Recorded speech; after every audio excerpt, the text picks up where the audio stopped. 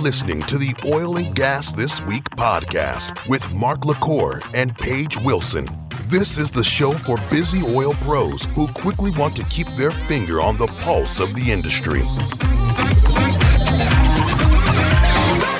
You're listening to the Oil and Gas This Week podcast brought to you by IBM. This is the show for busy oil pros who want to quickly keep their finger on the pulse of the industry. Thanks for joining us for episode 282. We're almost at 300, Mark. Almost at 300. And before we do anything else, let me stop and apologize to all of our audience members, literally all over the planet. We've missed 3 weeks, and it's our fault. We had some hiccups. We have an interview that was supposed to get approved by a super major that didn't get approved yet. We recorded a wonderful interview at A&M University with the IADC student chapter, and the audio files were corrupted. Yes. And we had a holiday in the middle of all that. So my apologies to all our listeners. I know we were doing really well on getting a weekly show out. Then we skipped 3 weeks. We'll try not to let that happen again, but sometimes stuff just happens. Yeah, I was really upset that we lost those audio files. It was a great interview. It was a great time. Yeah, it really was. And we really appreciate everybody over there. Yeah. We're going to go back. We're going to do it again this time. And the behind the curtain was fire. Yeah, it was awesome. And now audience can be mad at us because we can't listen to it. Well, we can't listen to it either. Right. But if you want to leave us a review, it's really simple now. We have a new tool. You just go to the show notes and click on it, no matter what device you're on, no matter what platform, Android, iOS, Linux, Microsoft, BlackBerry, whatever. I know I'm making some of those up. But No, they're just obsolete. But you can leave us a review. If you want to try to remember it, it's really simple. It's lovethepodcast.com/OGTW for Oil and Gas This Week. You want to read the review? It's in Polish. Yes, it is. So the translation comes out to, I recommend. Great podcast with news from the oil and gas industry. And interestedly run. It's a good to listen. I heartily recommend. And audience, you want to guess how you say I recommend in Polish? How? It's right in front of you. Polcam? Polcam. Okay. I just think it's funny. You're silly. Yeah. All right. Speaking of being silly, it leads us right to our first news article. All right. Oil giant Schlumberger rebrands itself as LB for low carbon future. Yeah, this is a lot of the other companies in the oil and gas industry that are rebranding themselves to jump on the ESG bandwagon. And I quite frankly think this is a horrible mistake. It's ridiculous. From Schlumberger's point of view. So Schlumberger is one of the world's, it might be the world's largest, if it's not the largest, it's one of the world's largest oilfield service companies. Everybody on this planet that's in oil and gas know who Schlumberger is. They even know how to pronounce the name right. That's how I can tell somebody that works in the industry and that doesn't, how they pronounce Schlumberger. Oh, I screwed. When I first started in the industry, I was like, Schlumberger. Yeah, well, that's how I know you don't work in the industry. Even if you're not French, you know how to say the word Schlumberger. Right. And especially outside the U.S. They have a strong presence in the U.S., but outside the U.S., everybody knows who they are. Now you're going to change your logos and your colors to jump on the ESG bandwagon. I just think it's a huge marketing mistake. I don't know if you're old enough, Paige, to remember when Coke changed its original formula. Oh, from cocaine? No, not that old. But they changed the formula from Coke and they rebranded. I think it was in the 80s. It was a horrible marketing mistake. Cost them millions of dollars in revenue. And I think Schlumberger is doing the same thing. They should have stuck with the name Schlumberger instead of SLB, although SLB is their domain name, slb.com. They could have changed their logo a little bit, colors and fonts and everything to modernize it. But to walk away from the name Schlumberger, I just think it's a huge marketing I'm mistake. still going to call it Schlumberger. Yeah, me too. I will. I will for the next 10 years so I finally get it straight. I hope I'm wrong. I got a lot of friends that work over there, but I really think they should have just kept the name. That brand recognition is priceless. Mm-hmm. Mm-hmm. So anyway. Yeah. All right. So the next one is the USA did not run out of diesel last Monday. Oh, we didn't? Yeah. So had a bunch of news agencies a couple of weeks ago, actually 2 weeks ago, talking about how the U.S. was running out of diesel. And that was based on data from the EIA, the Energy Information Administration. But the reason is that people don't understand the difference between diesel inventories and diesel demands. And even our own news agency, it's a perfect example of why a lot of people, even members of Congress, listen to our show page, is that we at least know the industry, right? So this was a mistake that was reported all over the place, and it was basically the news agencies not understanding the difference between how much diesel was stored somewhere and how much was being used. Because even though it's being stored, it's constantly being replenished, right? It's being distilled by refineries and it's being shipped to storage to be shipped to retail stations. to farmers or whatever. This doesn't sound like rocket science. It's really not, but it shows you how much our news agencies on both sides, so both conservative news agencies and liberal news agencies here in the U.S. both got this story wrong. So we didn't run out of diesel. We won't run out of diesel. What is happening is diesel's ridiculously expensive, and it's going to keep getting expensive. But that expense causes the refiners to produce more of it because they're making higher margins.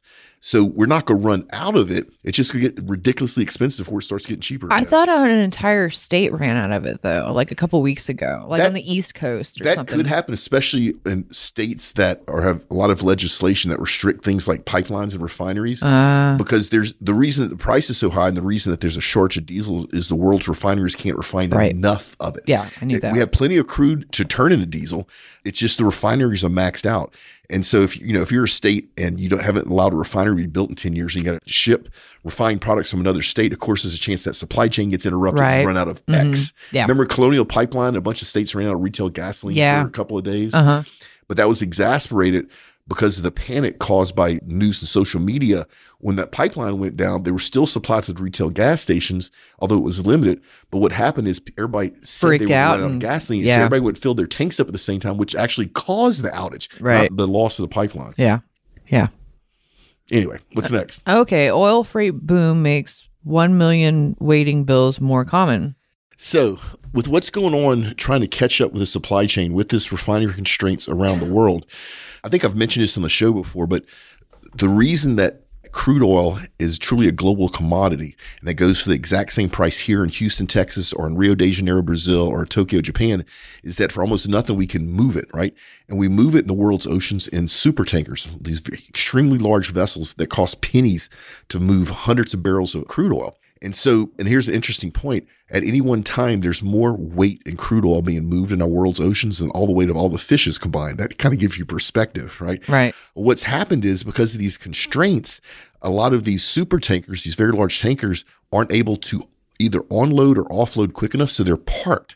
But now there's a shortage of tankers, which is driving up the day rates. So how cool is this? If you're one of these large tankers and you get delayed, think about like a taxi waiting with the meter on, right? Wait for you to show up out of your appointment, whatever. It's now at $100,000 a day. Whoa. Just the day rates. Now, that has to come out of the profits you make by moving whatever it is that you're shipping around the super tanker, right? So these waiting fees are called demurrage, I believe. And it's some of the parts of the world right now, if you look at some of the tools online where you can see these freighters parked in ports, some of these freighters have been sitting there for 7 to 10 days at $100,000 a day, which if they're carrying diesel is going to drive up the cost of the diesel, which is one of the reasons diesel prices is going up. That makes sense. Yeah. So, if you're in the super tanker business right now, you're living the high life, which is good because for a while, about 5 years ago, it was the exact opposite. There was too many tankers on the market, too many of them sitting empty, and they weren't getting the day rates that they're getting now. So this is kind of good for the tanker market. And trust me, people, this is all the market. This will go on for the next 2 years, stuff like this. This is the market correcting itself after we came out pre-pandemic. At some point, everything will get more or less back to normal. Yeah. All right, here's a good one. Deep water oil and gas production to grow 60% by 2030. Yeah, so this is the fastest growing part of the upstream market right now. It will continue to grow. You'll even see some ultra deep water come back online, which is fantastic. This is the cool stuff in the upstream side of the industry. This is the high tech, huge capital expenditures. This is the stuff that makes oil and gas engineers make NASA scientists look like Lego builders, right? Drilling through, 2 miles, 3 miles, 4 miles of water, 2 or 3 miles of rock. You're catching stuff that's high pressure, high temperature, and you're bringing it up to the market safely and environmentally responsibly. And this is just going to continue. And the reason why is even though it's expensive to do these deep water projects, it's conventional reservoirs, which have a very long decline curve, right? And the world is short of energy right now and will be for the next 2 years. So it makes commercial sense for all these companies to invest in this. And this has a trickle out effect. So just don't think of Shell having a deep water project in the Gulf of Mexico. Think about that drill rig they have to rent for $1 million a day that's going to Transocean. That's helping all the Transocean employees.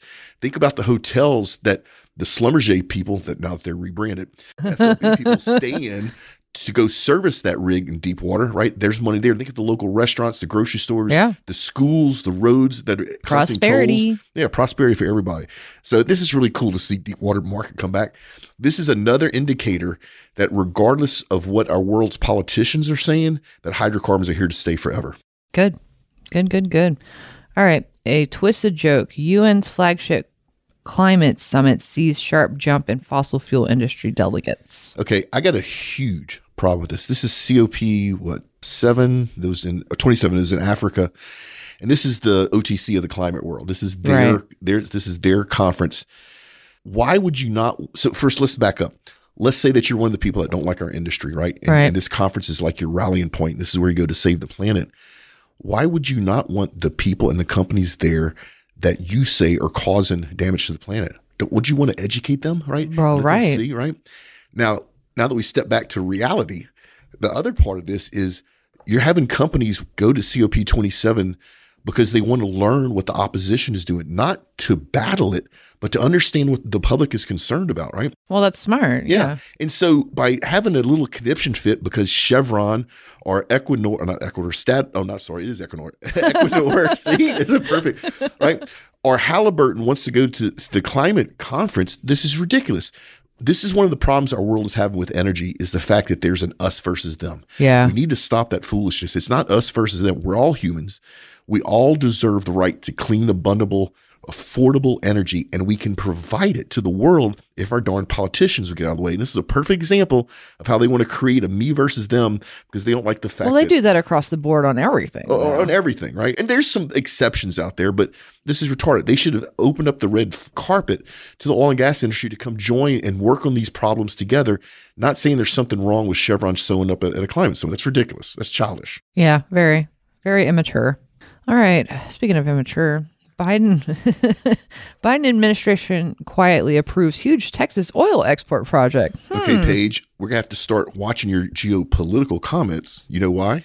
Because we have a geopolitical podcast coming out, and I'm super stoked about it. You need to show up as a guest on that show because this way you can really let yourself talk about the stuff we can't talk about in this show too much. I guess we're going to make that show explicit, huh? It is actually, that was the term day. It's going to be an explicit show. Oh, good. So stay tuned, people. That show is going to be a freaking blast. Yeah, my buddy Jordan's going to kill it. It's going to be awesome. He actually asked me today if he could announce it. I go, not only should you announce it, you should start asking people for guests. So anybody out there that has a position geopolitically on oil and gas, it doesn't matter what the position is, pay attention to our social media on LinkedIn. When Jordan starts putting stuff out there and you have, and it doesn't have to be somebody that works in the oil and gas industry. It can be a professor.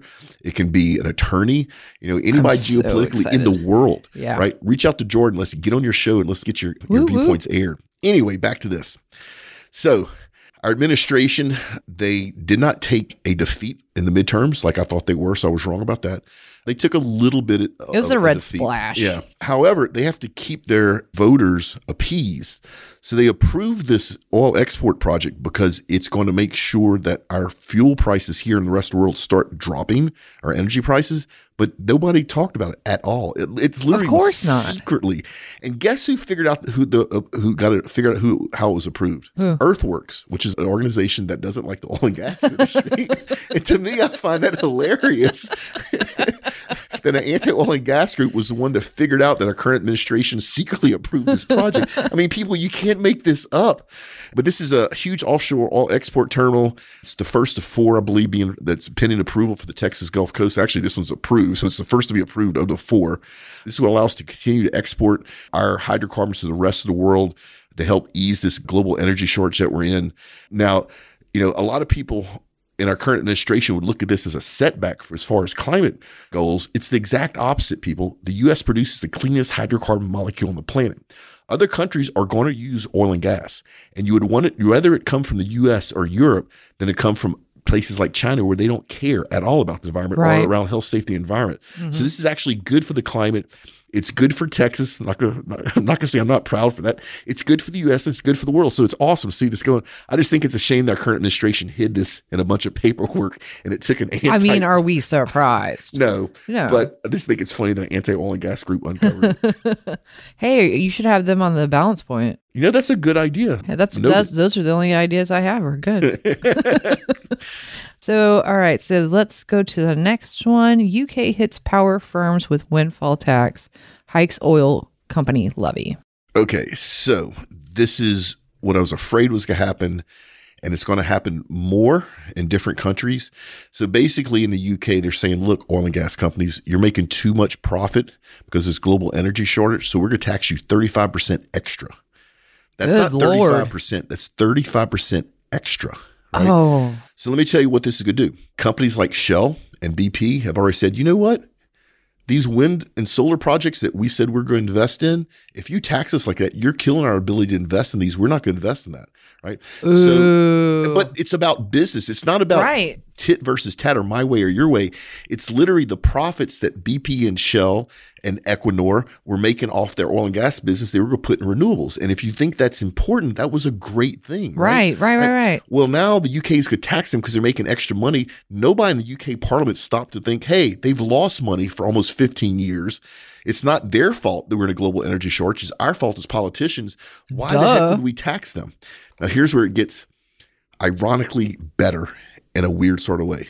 You have my interest. They're going to also tax the wind and solar companies the same amount. Now, if you don't know this about wind and solar, in most parts of the world, they can't stand up in free markets. They have to be propped up by subsidies. And I know I get this all the time. You'll have people that don't like us say, well, the oil and gas industry gets subsidies. We do not. Not here, not in Europe. We get tax breaks, not subsidies. They're two different things. Right. A subsidy is somebody writes you a check. A tax break is when you get to take parts of what you spent off your taxes that you've already spent money on. So the UK has also decided to tax wind and solar. This is going to cause two things. They were just now at the point, because the price of hydrocarbons are so high, that wind and solar are economically viable. And in a lot of places in Europe, they could have stood on their own 2 feet. Not so much sun, because they don't have a bunch of sunlight. Right. Over there, Yeah. but wind, right? It could have stood its own 2 feet because prices are artificially high for hydrocarbons. This tax is going to make it non-competitive again. So then you have the UK taxpayers paying money to subsidize wind and solar. Then the UK is going to take that profit back from them and make them commercially unviable. Now, they're doing the same thing to the oil and gas industry, but guess what? The oil and gas industry doesn't run on subsidies. Right. So they're shooting themselves in their own foot. They're going to destroy their renewables. That is so ridiculous. And they're going to push out the investments by the super majors that were investing in renewables in the UK. This is asinine. Yeah. And it's going to bite them in the butt. It's going to keep energy prices high. Now you're keeping hydrocarbon energy prices high, and you're keeping renewable energy prices high, just so that you could go to your base that voted you in and say, yes, we're taxing these companies. This is asinine. Whoever thought this was a good idea understands zero about markets, understands zero about how you drive innovation and lower costs for the public, and honestly could care less about anything other than themselves. Oh, no, absolutely. There's an agenda for sure. Huge agenda. This could keep energy prices for the world high. And like I said, the last show 3 weeks ago, we're okay. So, Paige and I and OGG and team are okay. We may not go out to eat as much. We may not buy new cars, but it's our world's poor people that literally are not going to have food and not be able to heat their homes. And this is horrendous to be doing this. These people need to be fired. I agree with that. Not my country, but my country's just as bad. So anyway. Yeah. Speaking of countries, man, you're really rubbing off on me with these segues. Germany sets windfall tax at 90% for clean power generators. Read that again. Germany sets windfall tax at 90% for clean power generators. So Germany, did you look at what the stupidity that UK was doing? Go, we could be stupider. They were like, hold my beer. Yeah, I love you, Germany. I really do. I spent time there in the Marine Corps. I love the people there and everything. This is past asinine, Germany. So they're doing the same thing the UK is doing, except they decided to tax the renewables 90%. Because in Germany, you can't make this stuff up. Germany had this program called Interwind, where they remove a large part of their electrical generation to renewables. The public agreed. They agreed for the taxes increase to pay for all this. They did it, and the goal was to reduce CO2 emissions. Well, as they implemented more solar and wind, they found out that it wasn't reliable enough, and they had to build more coal-fired power plants to help the wind and solar, so the end result was the project failed. They didn't get to their 30% renewable goal, and they increased CO2 emissions instead of a decrease in CO2 emissions, right? So this is all set up. Germany is run off a bunch of coal-fired power plants. They were starting to bring natural gas on until this whole Nord Stream things happened with Russia, right? Now they don't have natural gas, so they have to keep using coal. That's increasing. They're actually burning wood now in Germany, which is the heat homes, which is even more asinine. So then they looked at their failed renewables project, and they said, you know what? Since energy prices are high and these renewable companies that we've stood up with subsidies and tax dollars, which have failed from a market point of view, they're making too much money. Let's tax them at 90%. So now the cost of energy in Germany is go quadruple, and it's already higher than most people's house notes.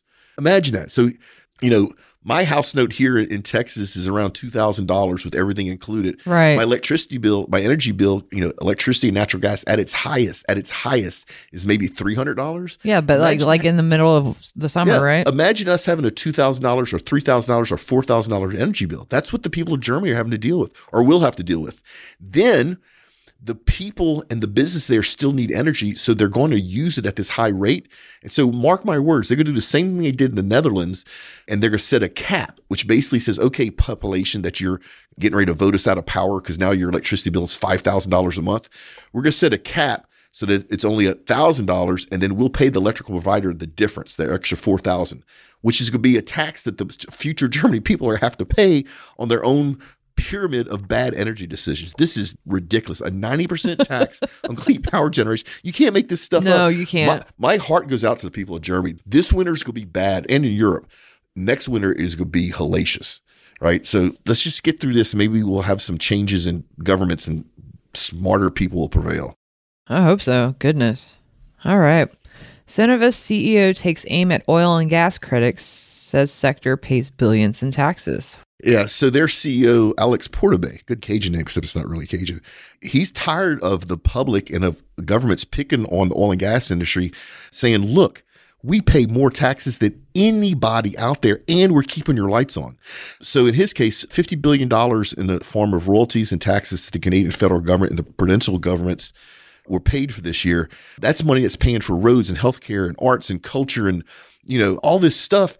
And yet the government in Canada and here too, and obviously in Germany and in the UK, wants to come out and tax. So what he's doing, he's getting ahead of this windfall tax. That's something that's both the US and Canada look at doing, just like Europe just did. And he goes, y'all are ridiculous. We're keeping the lights on. You're going to tax us more just because you caused an energy shortage. So he's very outspoken.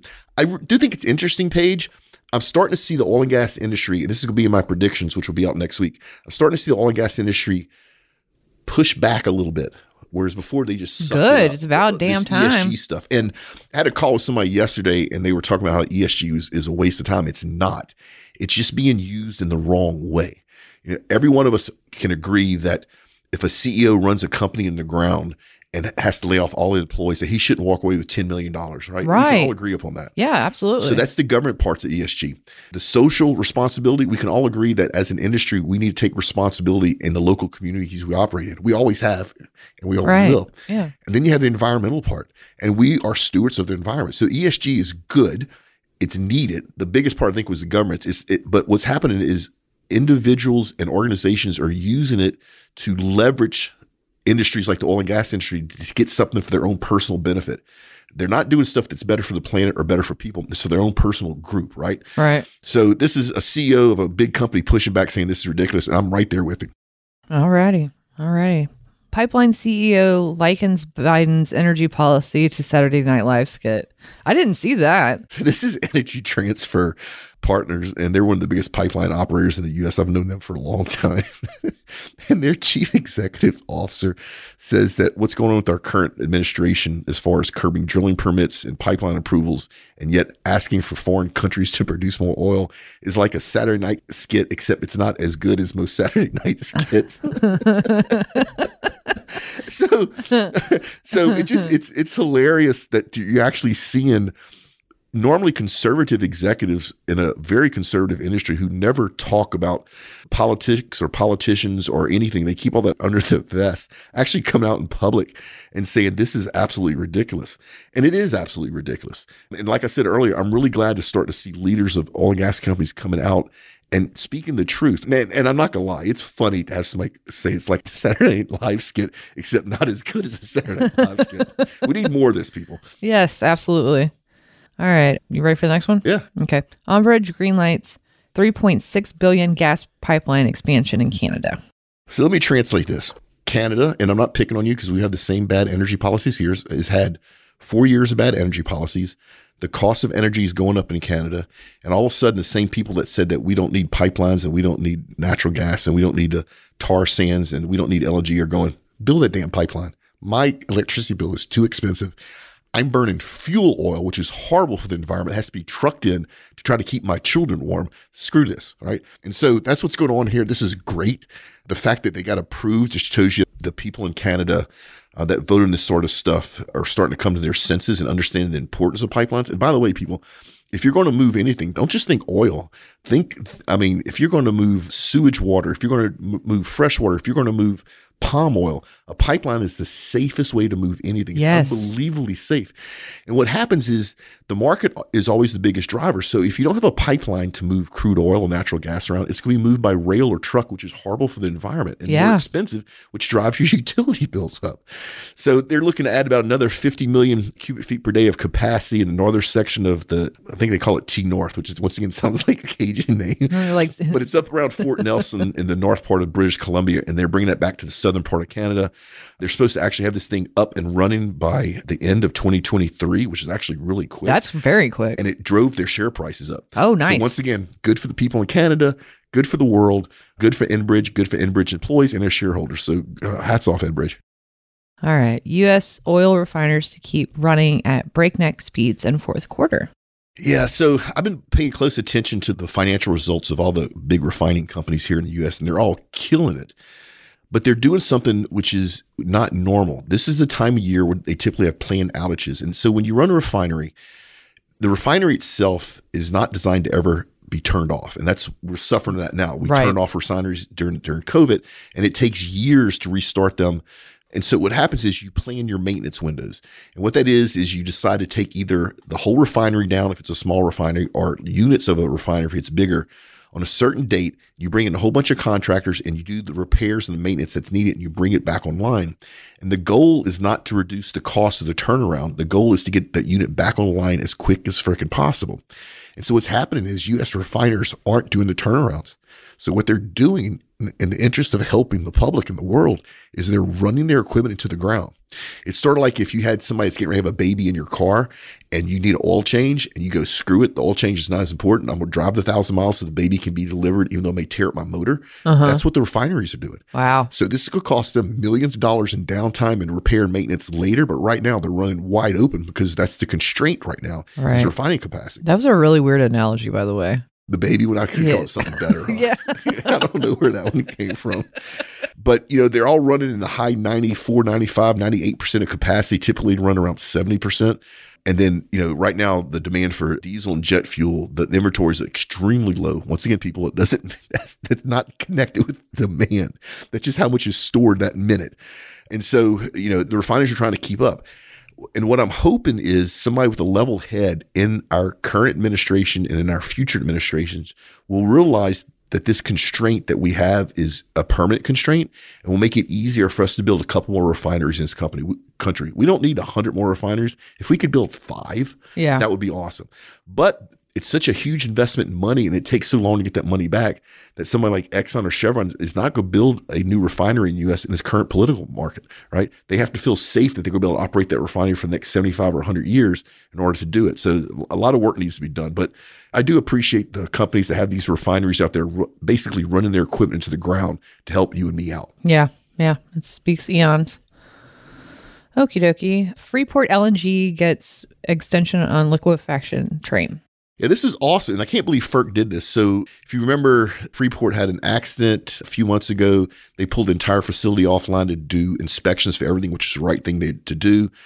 3 of their existing trains are back online, and trains basically just a bunch of units stacked one behind the other. And if you look at it from the right angle, it does sort of look like a train. If you drive by one, it looks like a refiner if you don't know the difference. But anyway, so the U.S. Federal Energy Regulatory Commission, FERC, is allowing Freeport to start this 4th train, which is awesome. The world needs more energy. We all know that. One of the best ways to give the world energy and reduce carbon at the same time is with liquid natural gas, which is what an LNG plant produces. Russia's had a chokehold on Europe. Europe is suffering now. It's going to suffer more regardless of what happens with Russia and Ukraine. So this is a chance for the U.S. LNG supply to actually reach out and help Europe with its energy demands and help the rest of the world. It's going to take a little while. It's going to take about 4 years to actually build this thing out. Oh, wow. Right. But they start the project, and the 4th train, when it comes online, is going to greatly increase the capacity. So this is really good for Freeport. And I'm actually I'm surprised that FERC approved this. Once again, our current administration tends to say one thing about producing more hydrocarbons for the American people, but they do other things as far as permitting and regulation. This is cool that this got the green light. This is awesome, actually. Oh, and just another thing that was probably hiding. Look, I'm going to give them credit. They approved this. This is great. You know, whether I agree with the rest of what they do or not, I appreciate the fact that they approve this. All right, and this is a message you got from Sahira Uden, and it is our buddy Sergio Chapa on LinkedIn.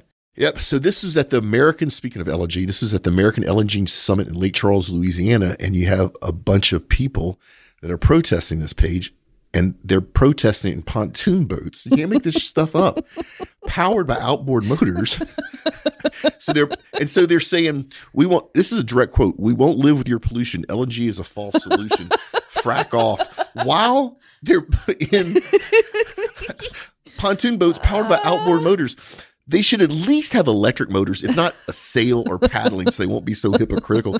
Once again, you can't make this stuff up. Did they not notice they had 75 horsepower? Actually, 2 75 horsepower outboards on the back of the pontoons. Like, do they even know what powers the world? This is ridiculous. It is funny. And this is, like you said, this is our buddy Sergio who put this out there. So just end this show on something that is more ridiculous than and the comments are gold. Yeah, we got a link in the show notes for you to go check this out. Other thing you check out is you want to advertise with OGGN. We got a bunch of options. We have some actually extremely cheap options. We have an option that's $50 per click per 1,000. So just go to OGGN.com, go to pricing, check it out. We'd love to chat with you if we can help you out. Our Energy Continuity Conference is in April. Still tickets available for that. That's also in the show notes. Weekly rig count page. Where are we? United States is at 784, so we're up 2. Canada's down 7 at 194. Internationally, we're up 32 at 911. All good numbers. Also good numbers, our LinkedIn group, we're over 50,000. If you haven't joined yet, shame on you. Go to LinkedIn and join as quick as possible. And then very soon we'll do the first Friday Q&A. If you have a question you'd like Paige and I to answer, go to either oilandgasthisweek.com or OGGN.com. Both places you can leave a question. Remember, the goal is not to stump Paige and I. The goal is to help that's easy. You can totally stump me. And then finally, my Oil and Gas Events newsletter. It's a free tool that we put together for our own use that we give you access to if you want all the oil and gas events, plus some discount coupons and sometimes private insider only stuff that only we know about. Just go sign up for it. It's totally free. We put everything in your inbox once a month. And then finally, if you like myself or any of our experts come speak at your event and actually maybe keep the recording, let us know. We'll be happy to share the details. We're actually going to be in Wyoming early next year at an SPE event. That's really are cool. we? Yeah. We have actually a bunch of speaking events the first part of 2023. Cool. Yeah, good stuff. Rock on.